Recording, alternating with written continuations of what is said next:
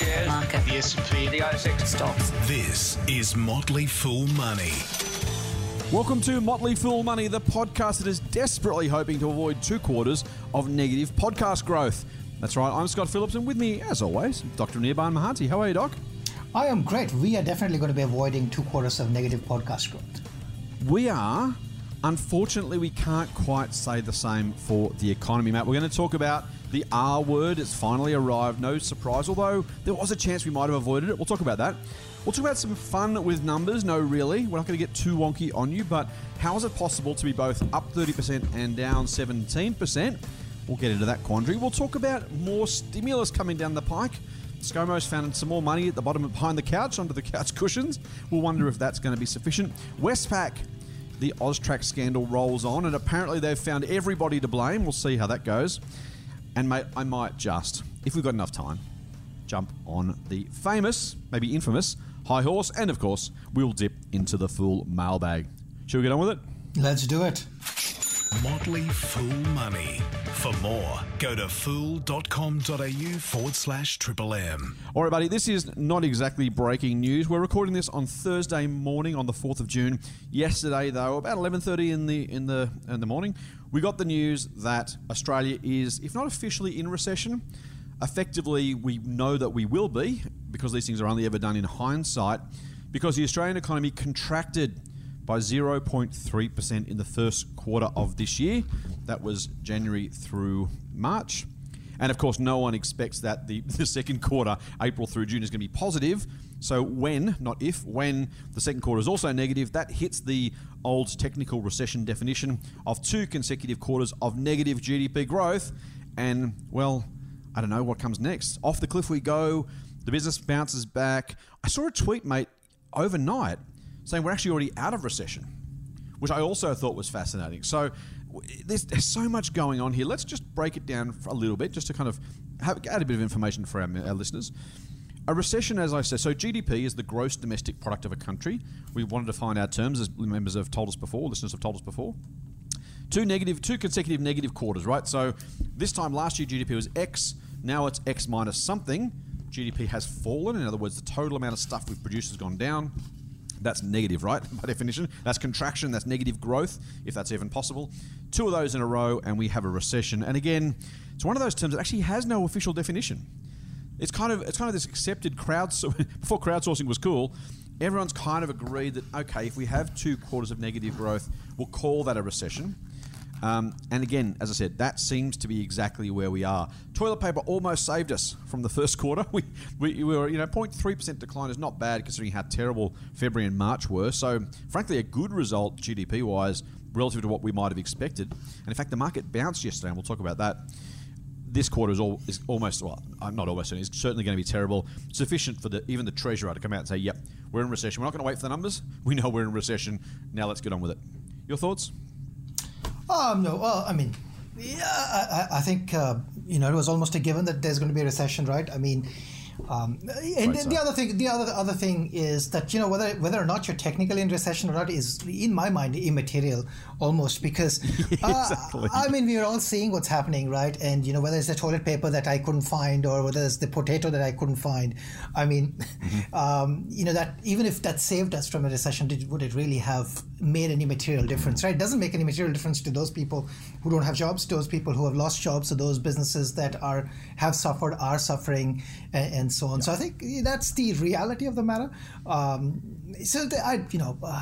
Like the number is better, worse. I mean, I think that's all nice, good discussion. And, the technicalities, I guess, matter, and it matters in the sense. I think it matters more in terms of how it's talked about in media, on TV, newspapers, and, Twitter. In reality, it probably does not matter as much. Or it matters because other people talk about it. So that's how I think about it. I think that's the worst part, mate, I've got to say. I think that the worst part of a recession is actually the fact that we put a label on it, and that absolutely impacts what people think and how they act, right? So, oh my God, we're in recession. Like yesterday morning before the market numbers, the economy was kind of in trouble, and okay, this is going to be bad, but fair enough. After 11:30, oh my God, we are in recession. Quick, pull out all the stops. What's going to happen next? It changes the conversation. It changes the mentality. Yeah, I think that's really. I think in my view, that's the sad part, right? I mean, it shouldn't, I mean, in a way, because what should really matter is, what happened at that point was what happened, and what we did at that point is what we did, and what we are doing right now is what we are doing, right? I mean, those all have impacts, and I think, unlike, so like, we are investors, we are forward looking, right? So we don't like the fact that, this is backward looking data. But yeah, I mean, it plays into sentiment, it probably plays into how people are deciding or thinking about spending and so on.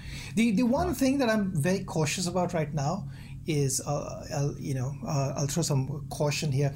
So I think we know for sure quarter two is going to be bad. And then there's going to be stimulus money that's going to help us. The real question I have in my mind is quarter three, quarter four. As the stimulus starts to taper off, and this probably is a nice point for talking about other stimulus and things like that. As the stimulus tapers off, but a significant contributor, as I've said many times here, a significant contributor to the GDP growth is population growth, and if immigration basically is net zero, or whatever it is, the number is effectively net zero right now, that will have a big impact on, let me rephrase that. No, it'll have an important impact on how we look at the numbers, right? And I think that is the biggest unknown in my mind in terms of how it's going to change things, how it's going to make various parts of the economy react. So that's what I'm watching for, really. Rest of the stuff is going according to playbook, I guess. So so that's the one thing that I'm watching.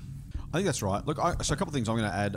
I think I said on Twitter yesterday, if we were in recession by 0.1% or not by 0.1%, the economy would be exactly the same shape, realistically. Like a 0.1% growth, a 0.1% decline. I mean, among friends, that's almost margin of error, right? Like, we can assume the economy is in the same place. And governments and consumers and businesses should do exactly the same things regardless of the label. I actually find our need to label stuff really, really, really annoying, quite frankly. Does it matter the recession? No. If the market's in a bull market or a bear market, does it matter? Of course not. If there's a correction, does it matter? I've ranted about that before. Of course not. These are labels that people kind of cling to, that the media like to propagate. Frankly, people in our industry do the same. With absolutely no, like, there's no context, and there's no necessary anyway. There can be impact or flow-on effects, but there's nothing specific that needs to happen because of that. If the market's up 19%, it's not a bull market. It's up 20%, it's a bull market. Wow, well, that's hugely different. I'm going to do massively different things, of course. I mean, I jest. Of course I'm not. Like, that's the point. So I think that's right, mate. I think, look, it does bring home the reality and the seriousness of it. I'm really annoyed, mate, that already the politicking has bloody started. And I've bashed both parties, but now we've got, in this case, the Labor Party running ads of Frydenberg saying, yes, of course we're in recession, as if that's somehow his fault. And again, I have my issues with Josh Frydenberg in different areas. But that's when, it just gets really unhelpful, right? The politicking, the labelling, the media, the headlines. We've all got to just cool down a little bit and go, you know what? If the economy's in trouble as it was before 11:30 yesterday, we do things we've already done. And we're not going to do anything differently today just because it's changed. So for our listeners, whether it's your personal finance, your investments, whatever, the label is completely irrelevant, other than maybe that actually gives us an opportunity if the market freaks out. The problem, mate, it didn't freak out. ASX was up 1.8% yesterday. I heard it being caused by the fact that people were expecting a worse GDP result, and somehow this was a good news story. Things are better than we expected. I saw another story yesterday. One of the investment banks, might have been KPMG, maybe it was the accounting firm, saying they expect that things are going to be less bad than they expected previously. What do you make of the market being up 1.8% yesterday on the back of that recession news? Well, here's the thing, right? So first of all, we disagree sometimes and we agree sometimes, and I'm going to start today with an agree. With an agreement, right? Like, I mean, this is all complete nonsense when we, if the market goes up, 2% because the number is 0.01% better or worse or whatever it is, and goes down because it's probably... Exactly. It shouldn't. Really, it shouldn't. It shouldn't matter. And honestly, like it's plus 0.1% or minus 0.1%, as you said, doesn't matter. Same thing is actually true in my view.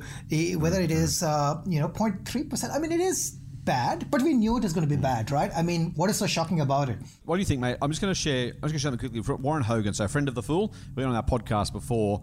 His version of recession, by the way, so he says here, and this was a tweet 10 hours ago as we record this on, so it was almost midnight. Last night, on Wednesday night, he says, Australia entered recession sometime around the 20th of March and exited recession about 10 days ago. That assessment measures recession as the period from peak to trough in the level of economic output. The reality is the return of GDP to pre-recession levels could take 2 years. For me, that's a much more useful definition, right? A much more useful conversation. So basically saying 10 days ago, economic activity started to pick up again. We measure in quarterly buckets, so you can't see that, or at least if you only look at the headline numbers, you can't see that. His point is we've gone from peak to trough. It's now starting to pick up, and so that pickup itself, in his view, the recession is literally when things recede, so go from peak to trough, and then they start to expand, i.e. not a recession, or at least not in the plain English use of the word, about 10 days ago. Do you put any store in that? Yeah, well, here's the thing, I don't know. Here's the thing that it's like, again, as I said, I think what I don't know yet, and I don't have a good reason, or I don't have a good understanding or base to understand what's actually, there's a lot of stimulus money right now that's helping things, right? It really is. Yeah, so that's JobKeeper, Job Seeker. There's got to be businesses that were marginal previously that can't exist today because they fall off the cliff, right? Marginal businesses would probably need, would probably just, just managing on. So I think that's the risk, right? So how many marginal businesses fall off? How many businesses that were previously okay now are struggling because, things have changed? Yeah, right. So I think that is what I don't know. And they're the more important factors, right? And they are, I think, the important factors because, one restaurant disappears, that results in, a bunch of people, there's flow-on effects. Bank doesn't recover the money it might have paid for renovations or for the property or for the equipment. There are workers involved and things like that. And that, maybe there's a car loan involved. So there's all those flow-on effects that is not really clear. And then, if that restaurant disappears, I'm using restaurant as an example, could be any other business. That's a good one, and then if that restaurant disappears, well, seeing that something has disappeared might make someone else think, well, do I really want to put up a restaurant there? Do I want to take the risk, right? It has that impact on risk appetite of people. So that's the part I'm not really sure. I think, the scheme, the JobKeeper scheme, actually, I thought was really nicely done in that sense that it created this buffer. But the reality, though, is I think it's going to help those who might have been sort of in the middle of the road, but or probably help those that were doing actually okay. But I think it probably does not help the ones that are struggling, because it probably creates. It's like if somebody was comatose or nearly comatose beforehand, this probably extends the comatose for a little bit, but then eventually I think there is that so that's what I think. Why was the market? I was going to comment briefly on why the market up. I mean, one of the things to realize, I think, is, or at least this is what I've been thinking about, is we can think that the market is up, but I think on a forward basis, if you think about it and you think about earnings, ignoring the pandemic-driven earnings retraction, which is really just one-off, right? So if you forget that, then if you look at earnings, if you look at 15 times, 16 times, forward earnings, and you think of that as yield, then just basically what I'm saying is you 100 divided by whatever 16, that is pretty attractive yield, right? If you think about it in terms of yield, and you compare that with what yield is available out there, then this looks 6.5%, something like that. Yeah, 6.5%, right? Compare that with everything else that's available, which is basically zero.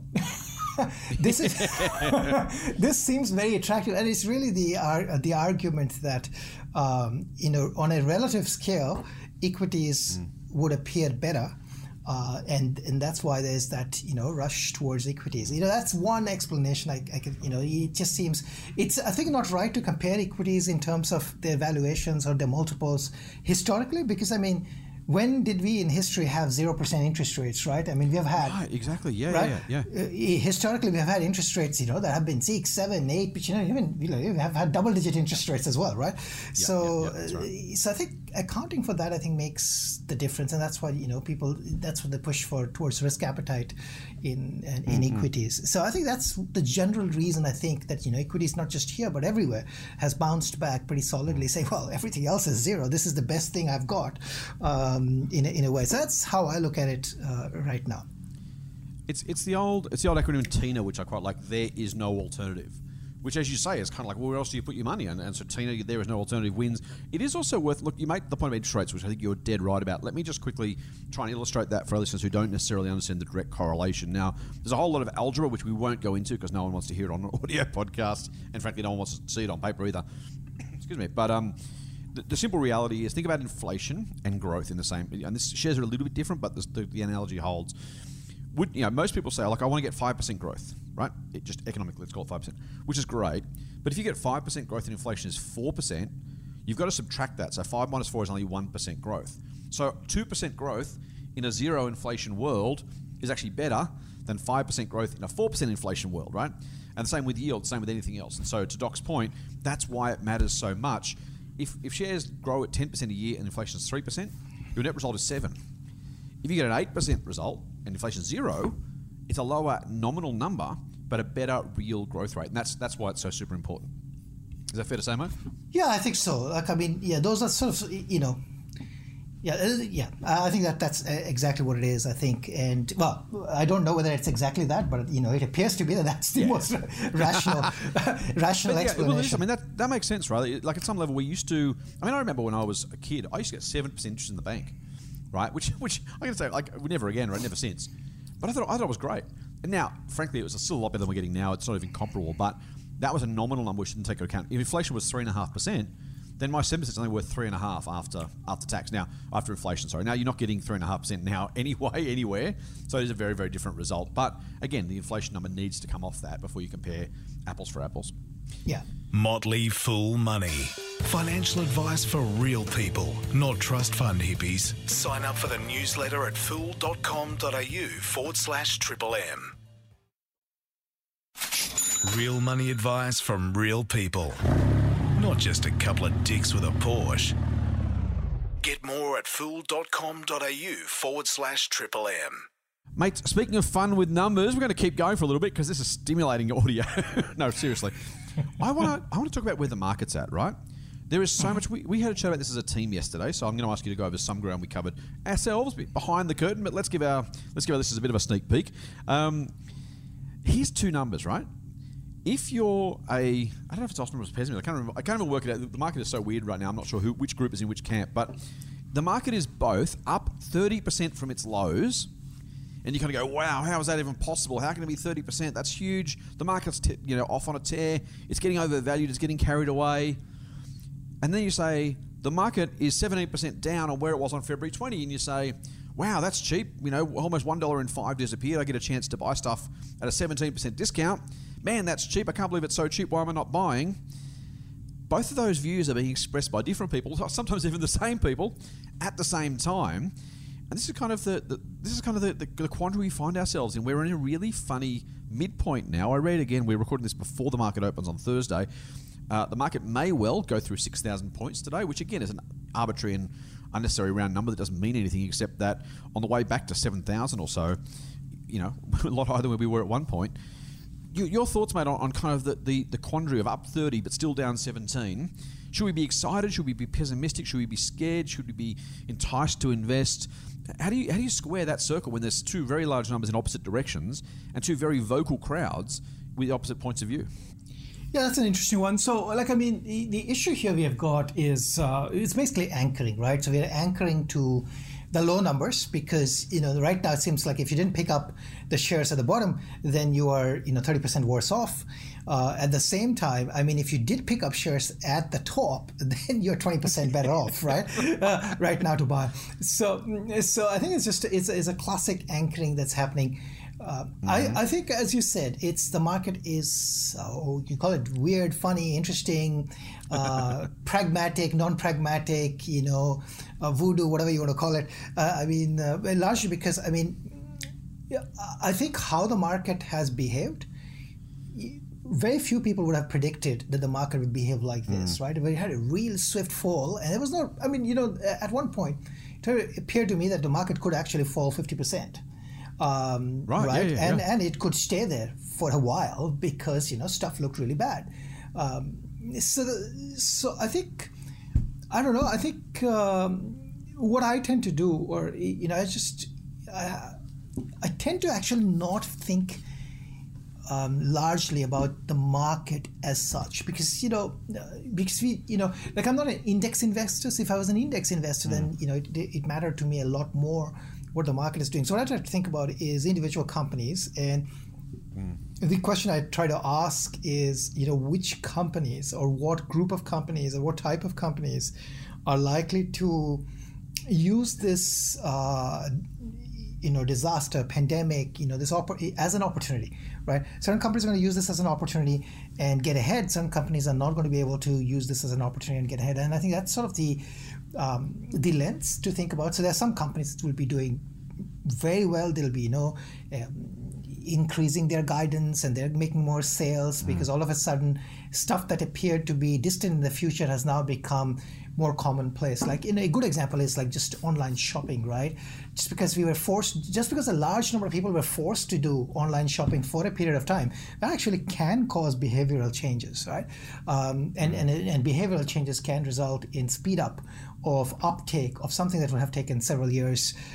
You can actually curtail the period, right? And then the way I was explaining, in our group chat, is that almost entitles a higher valuation, because what you're really doing is the cash flow that was coming in the future, you're actually pulling it forward, and cash flow today, or in the near future, is worth a lot more than in the distant future. So that's the aspect, I think, that is going to push valuation for some companies higher, whereas those companies that are not making any substantive changes, potentially their valuation should go down. So that's the way I think about it.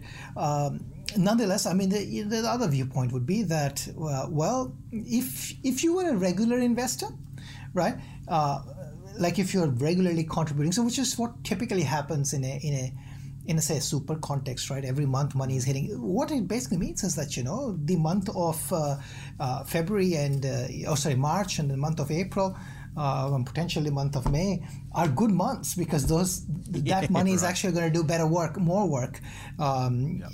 Because again, I guess the final point I'll make is that the way to think about highs is if you unless you assume that the market is fundamentally overvalued, significantly overvalued, something is fundamentally completely wrong, then potentially the market is going to hit new highs over a period of time, right? So if that's going to be the case, then 70% below this high, we're going to cross that high at some point. You're going to cross 6,000 at some point, 7,000 at some point, 8,000 at some point. We might come back to 7,000, but again, we'll cross that and go back. I mean, it's over long periods of time, I think the market basically goes up. So this is good. I mean, 17, 18% discount of the high. You're just getting a better deal is how I look at it. But, those are sort of the two viewpoints I have. Nice. I think that's right, mate. I don't have much actually to add to that one. I think, we bang the drum pretty loudly, certainly on here, certainly in our emails to our members and readers. I certainly, said very clearly that I thought, if and when the market regained that high, discounted prices were a great time to get into the market. If it takes a little bit of time, well, maybe the returns aren't as great as you might like. But assuming it gets there, and it may not, we should absolutely say there is no guarantee. If and when it gets there, though, it seemed to me, as you say, for index investors in particular, just plenty of opportunity left on the table and plenty to go. 70% off its highs, mate, feels about right to me, though, I have to say, given what's changed since February 20, given the fact that we now do have, we are going to have a tough year for many, maybe most, maybe the overwhelming majority of companies are going to have a tough 2020, calendar 2020 in particular. Now, to be split over 2 financial years, which would be kind of weird to try and work out because the financial year finishes in 26 days. So, we are going to have this weird kind of crossover of financial years where the numbers aren't always super clear. We're not exactly sure what's going on. But it's an interesting kind of time to be thinking about investing. I'm not worried about investing at the current level, I have to say, but I also don't think it's super, super, super cheap. I wouldn't be rushing out to, take a mortgage the house and buy shares in the index. But as you rightly point out, the other thing is there are plenty of opportunities if you're looking for companies that continue to do well or even doing better, as you say, in this kind of market environment. Mate, speaking of market environment, let's try and cover a couple of quick ones before we get on to the mailbag questions, which you always love to cover. Westpac out this morning, blaming everything. The headline, they never have enough room in the headline on the Australian for all the blame. The headline on the Australian's homepage says, "Tech human error blamed for Westpac's Austrac failings." And the actual story itself, they find enough room to add "and sleepy board." blame for Westpac's Austrac failings. And remember, this is where Westpac basically, allegedly, we should say, we need to keep saying, didn't share the appropriate information with the appropriate regulators as to who was taking money out, what they were doing with it, potentially allowing organised crime or simply individuals who wanted to remain untracked to do things they shouldn't have been allowed to do. We talked about this a little bit, mate. I wanted to draw this one because I got to say, for the tech human error sleepy board, fine. What still drives me nuts on this one is when they say sleepy board, they mean the risk panel didn't review it, right? As opposed to what I think this is, which is no one at board level, even at a more macro level and at an executive level, who was setting the incentives to make sure this stuff didn't happen. And I think that to me, that's the bit that frustrates me, right? There is part of it which is, yes, the board should have had better risk policies in place. Of course they should have, and in hindsight that's obvious. But the culture that lets that happen unchecked, the culture that means no one along the chain of command actually flagged it at any point to say, hey, this doesn't seem right, or hey, have we checked this? To say, yes, the buck must stop with the board, of course it must. But to say that, it's a board problem because the risk committee didn't meet, as opposed to the organisation was fundamentally, culturally, just misdirected, allegedly. I'll add in, just in case the Westpac lawyers are listening. That's the bit that really drives me nuts, mate. It's all these actions as opposed to the incentives and the culture that really allow or even encourage behaviour that doesn't necessarily have risk mitigation or risk awareness at the heart of what they do. Yeah, I couldn't disagree with you. I mean, this is more of a cultural problem. It's a problem about, how you deal with things. It's more of an organizational thing than a board thing per se, right? So, yeah. The board is responsible for the culture. Like, I absolutely agree the buck stops there. But the thing they're highlighting, the board failing, rather than saying the board failed because the culture and the incentives are wrong, they're saying the board's risk committee didn't meet and talk about this one thing. It's like, well, there's going to be something else. It's like whack-a-mole, right? You knock this one down, another one pops up. Unless you have a culture which says this is not okay across our bank in any way, everyone should feel empowered to speak up. No one should be incentivized to do the wrong thing. In fact, maybe there should be like an internal whistleblower, bonuses if they find problems, or there's better ways of setting up a structure to make this work. Surely. Yeah, I agree. Yeah, I mean, again, the Westpac has been struggling a bit with these sort of issues. Well, but at least, I mean, here's the, at least they're identifying the things, they're talking about them at least, and they're identifying, always, with most of these things, I guess you need a scapegoat, and maybe the scapegoat here is the board, right? That's kind of what it feels like, doesn't it? It does, but maybe this is the start of change maybe for them, and it should be a good thing if, I guess, they're making changes for the better. So, I don't disagree with anything that you're saying, it's tough. Yeah, it is. All right, mate. Let's. I'm gonna rant. I'm going to. You know I want to. You know I'm going to. What are you going to rant about? Oh, mate. So we talked about tax cuts last week, right? For companies, the companies that so desperately wanted to have a tax cut, they would do things if they got to keep 75 cents in the dollar. They wouldn't do if they got to keep 70 cents in the dollar, which is great. So I'm going to tell my boss I'm not going to come to work unless I get 5% tax cut because I don't need the money I'm actually making unless I get more. They're my two options, right? Sit at home and earn nothing. I'm going to do that unless I get a little bit more. It's madness. Anyway, I tweeted this. So I'm a bit active on social media, as you well know. Some would say overactive, but I'll leave that to somebody else. That being said, I tweeted this week about the BHP tax scenario in Singapore. The AFR reported that BHP has avoided paying up to $8.5 billion in tax over the last 15 years by moving its marketing hub, I'll explain that in a minute, to Singapore. Now, when I say avoided, I want to be very clear. I'm not accusing them of doing anything illegal, anything improper. They're doing exactly what they're allowed to do, and the tax law allows them to do it. There's nothing untoward here. There's nothing secretive. No one's uncovered some amazing loophole all of a sudden. This has been well known for a very, very, very, very long time. When you see the numbers, $8.5 billion over 15 years, call it 12 billion Australian among friends. It's probably slightly more than that, but let's be conservative for the fun of it. So I tweeted about this. I got more responses, more retweets, more replies for those to two tweets on the same topic than I have got on anything ever on Twitter. And I've got to say, this is only tangentially investing related, but it kind of is, right? at some point, what effectively has happened, the Australian budget is worse off by the tune of $12 billion from BHP alone, because we allow them to pretend their money is made in Singapore. So they make no money in Australia because the Australian business mines all this coal or iron ore or whatever it is. They sell it to the Singapore business on paper for cost price plus a little bit. So, you take let's pick some numbers. Take it ground for 15. You sell it to Singapore for 17. Australian business makes $2 profit, right? They pay tax on that profit, which is appropriate and proper. Singapore then sells it for $40 a tonne. It makes $23 profit, and it pays no tax in Singapore. So guess what? No tax gets paid, compared to if that money was actually banked as profit in Australia and BHP would have paid the Australian government. By the way, that's the taxpayer. By the way, that's you and me. $12 billion. And I'm not just blaming BHP, by the way. This has been going on for a very, very long time. Pick Rio, pick anybody else. I won't cast too many aspersions because I don't know their specific circumstances.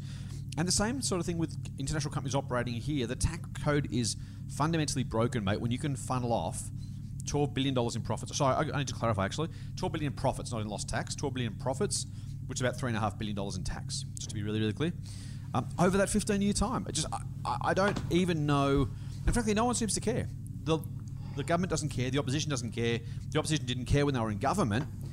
I'm just flabbergasted, mate, that for all of the things where, A, the budget's in an absolute mess right now, B, for all the stuff they do chase down around, pick your favourite target on the left or the right, whether it's welfare or robo-debt or whether it's, companies paying tax or, I don't really care, CEO remuneration. They target all these little, really unimportant, kind of ancillary bits and pieces, maybe to fire up the base, maybe, I don't know why. And this one is just not being talked about by anybody. What the hell is going on? Yeah, I'll take the other side on this one, and I'll be controversial here. That's wrong. I've always said that. It's just to be. So I think here's the thing, right? This is an interesting thing to talk about because it looks like big corporation is taking away a lot of money, right? Which I think therefore you'd get a lot of retweets, you get a lot of likes for this. I think fundamentally, the problem is that the taxing mechanism is broken. Nobody's doing anything illegal here, right? Everybody's doing something legal. I agree. I've been very clear about that. Yep, absolutely. So what I've suggested in the past, I think, the problem right now is if you look even at the tax code, the way the tax code is written, or even individuals are taxed, right? If you earn more than a certain amount of money, they're going to tax you so much that there is no incentive for you to work, right? Or we are going to put, you're going to charge Medicare, levy on top of it that, it makes it really hard for you to work, right? So I think the tax code is written in a way to penalize or look like it's penalizing certain things, but there's a simple solution to that, right? The simple solution could be, like, for example, for mining companies, right? You just charge a regular fee on the the mine rights that you're giving, right? And you just have to be clever enough to charge up front. And if you're giving spectrum rights, well, you charge for those spectrum. And forget about taxing. I would actually say zero tax for companies. I'll go all the way to zero tax and say, well, bring all your jobs to Australia. And what I would charge for is, if you're a mining company, well, I'm going to charge for the right to mine, because of that mine, that the stuff in the ground is unique, right? And therefore I can charge for that. If I'm giving you right to spectrum, I can charge for that. And then for everything else, like this, the world basically is goods and services.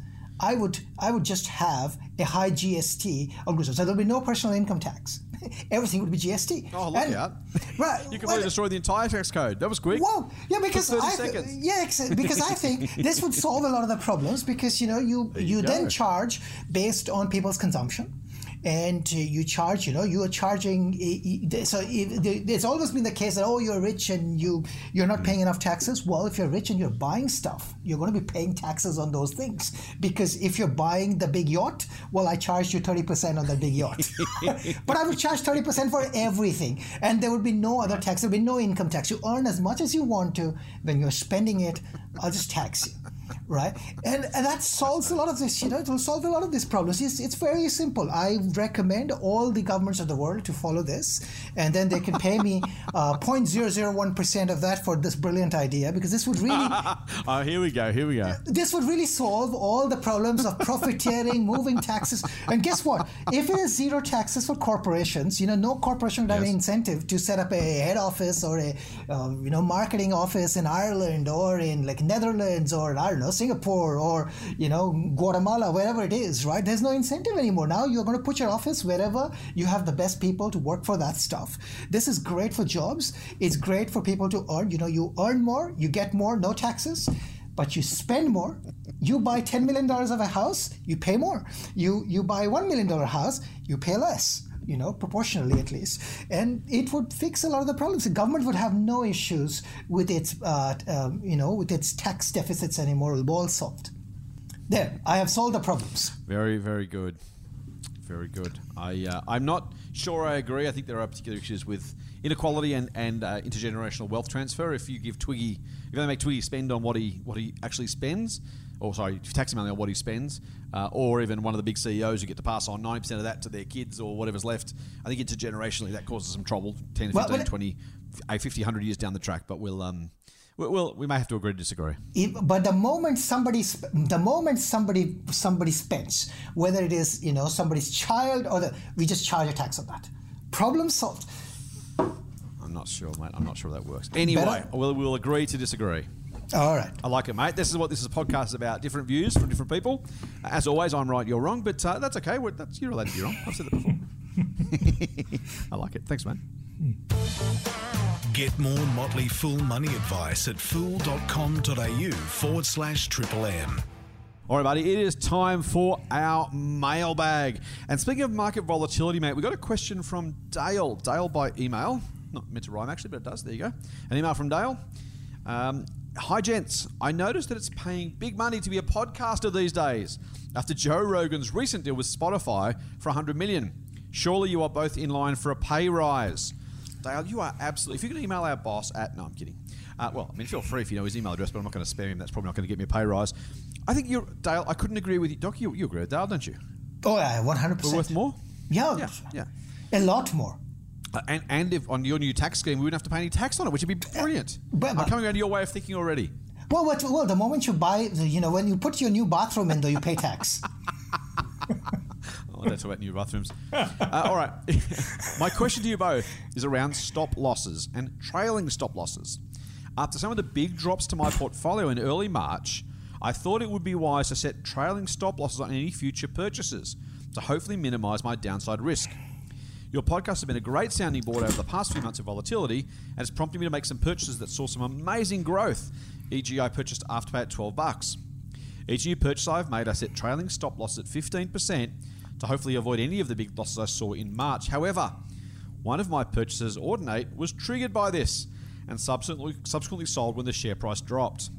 I'm not overly upset, as the investment returned 84% within the space of a month. Nice work. However, Ordinate's share price has since risen again, and I have now missed additional gains. My question to you both is, do either of you set stop losses, and when is the best time to utilise this tool? I know I should just let the stock do its thing, and in the long term things should work out, but after drops in February and March, I find myself constantly looking at my portfolio and trying to find ways of avoiding another big slide. Love the podcast. It's a much listen for me each week, and I subscribe to Share Advisor, which continues to provide me with some great insights. Keep up the great work. He does say, P.S. the Sunday podcast also show up in my feed. So, again, sorry, Dale, we are unable to solve that for now, but hopefully we will. Doc, I reckon you're going to tell me that Dale's probably answered his own question when he says, I know I should just let the stock do its own thing, and long-term things should work out. Do you have anything? Has Dale answered his own question, or are there other ways of making this work? Well, he's answered his own question. He's asked what we do. Well, I can say that I don't use stop losses, and I'm sure you don't use stop losses. So Never that's that ever answer. In my life have I used it once. That is the answer to that. And then the other thing I'll just say is that maybe just he's constantly looking at his portfolio. Maybe just look at your portfolio a little less. And that would help. And we don't use stop losses largely because there's situations like the one he explained with Ordinate can happen. You'll get sold out because of volatility, and then you just don't buy because So that's he's answered his questions, I think. Dale, you've absolutely answered your own question. All right, I'm not going to add more to that, mate. We're going to keep moving. Question from Matt. Hi, Scott and Anirban. Long-time listener, first-time questioner. Good man. I'm 34 and I have 2 investment units, which I plan to keep through my retirement. Due to my wealth being tied up completely in real estate, I recently owned up a Combank investment account and I'm ready to start investing in shares.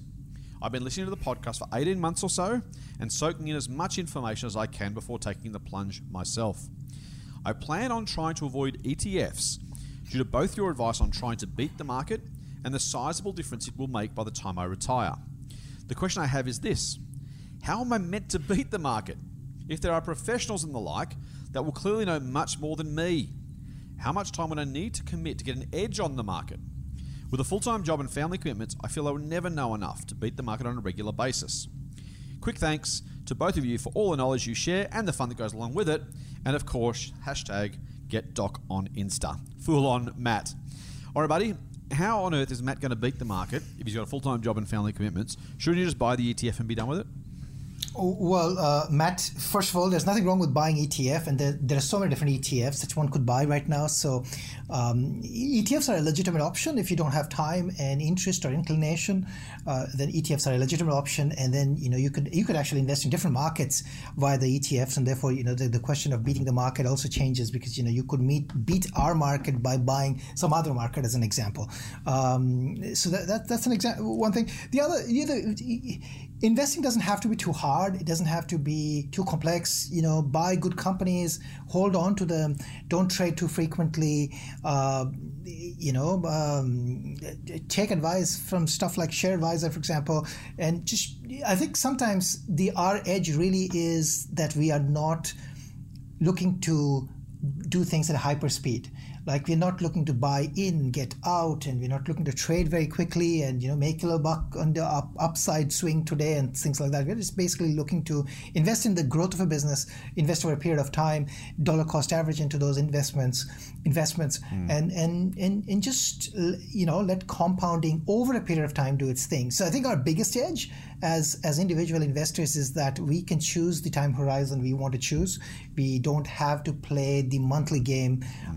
What's the month-end report, which most fund managers have to provide, which is just a very stressful job, right? And that you don't have those. You can be down 1 month, and that's okay because you're not really worried about a specific month. So I think that, individual investors have a lot of different edges, and then of course if you have specific domain knowledge, you can apply that domain knowledge, which may be unique to you versus lots of other professionals in the market. So there are lots of different ways. So yeah, I'd absolutely say don't rule out ETFs and don't rule out individual investments. Do you know what I love about the Motley Fool, mate? Is I don't reckon there's any other investment advice business that gets to say, actually, maybe don't buy our services, maybe go and do something else. We're going to make money by helping people invest by buying individual stocks, right? Or sometimes ETFs, by the way. We've got some non-ASX ETFs or even some specific ETFs in our services. But we get to say, hey, it might not be for you, and that's completely okay. That's our business model. That's what we're here for. That's what we do. So guess what? If ETFs are fine for you, go for it. And honestly, Matt, the only thing worse than an ETF is trying to beat the market and losing to the market. So, there's a real risk that by trying to beat the market, you don't. And you end up getting a worse result than just buying the ETF. So the other thing is ETFs can be a great core. So you buy ETFs and then buy individual stocks on top of that, and you're trying to feel your way along. You're getting the market return on the ETF, and then you might be able to get something extra on top of that, or maybe not if it doesn't work for you. But ETFs plus stocks can also be a nice midpoint through the middle of that scenario. Mate, we've got so many questions. Let's race episode on Sunday. That's no longer a surprise, right? Probably not. We will do a mailbag episode on Sunday. We're almost going to do two episodes, mate. I'm not sure how we're going to deal with these questions. Maybe we're just going to be quicker in answering them. I tried to shorten my answers up this time. Hopefully it worked reasonably well. We've got so many questions to answer, dude. It's just crazy. Anyway, that is the end of this particular episode. Make sure you do listen on Sunday for that mailbag episode. And of course, don't forget you can subscribe to the Triple M Motley Fool Money podcast through iTunes or your favourite Android podcast app. And if you like what we're doing, please give us a rating. 5 stars would be wonderful if you wouldn't mind. And tell your friends. We're sure they could use a little foolish straight talk too. And of course, you can get a dose of foolishness straight to your inbox with an offer for Dividend Investor by going to fool.com.au/Triple M. That's it for this week's Motley Fool Money. We'll be back on Sunday with another dose of foolish insight. Fool on. Fool on.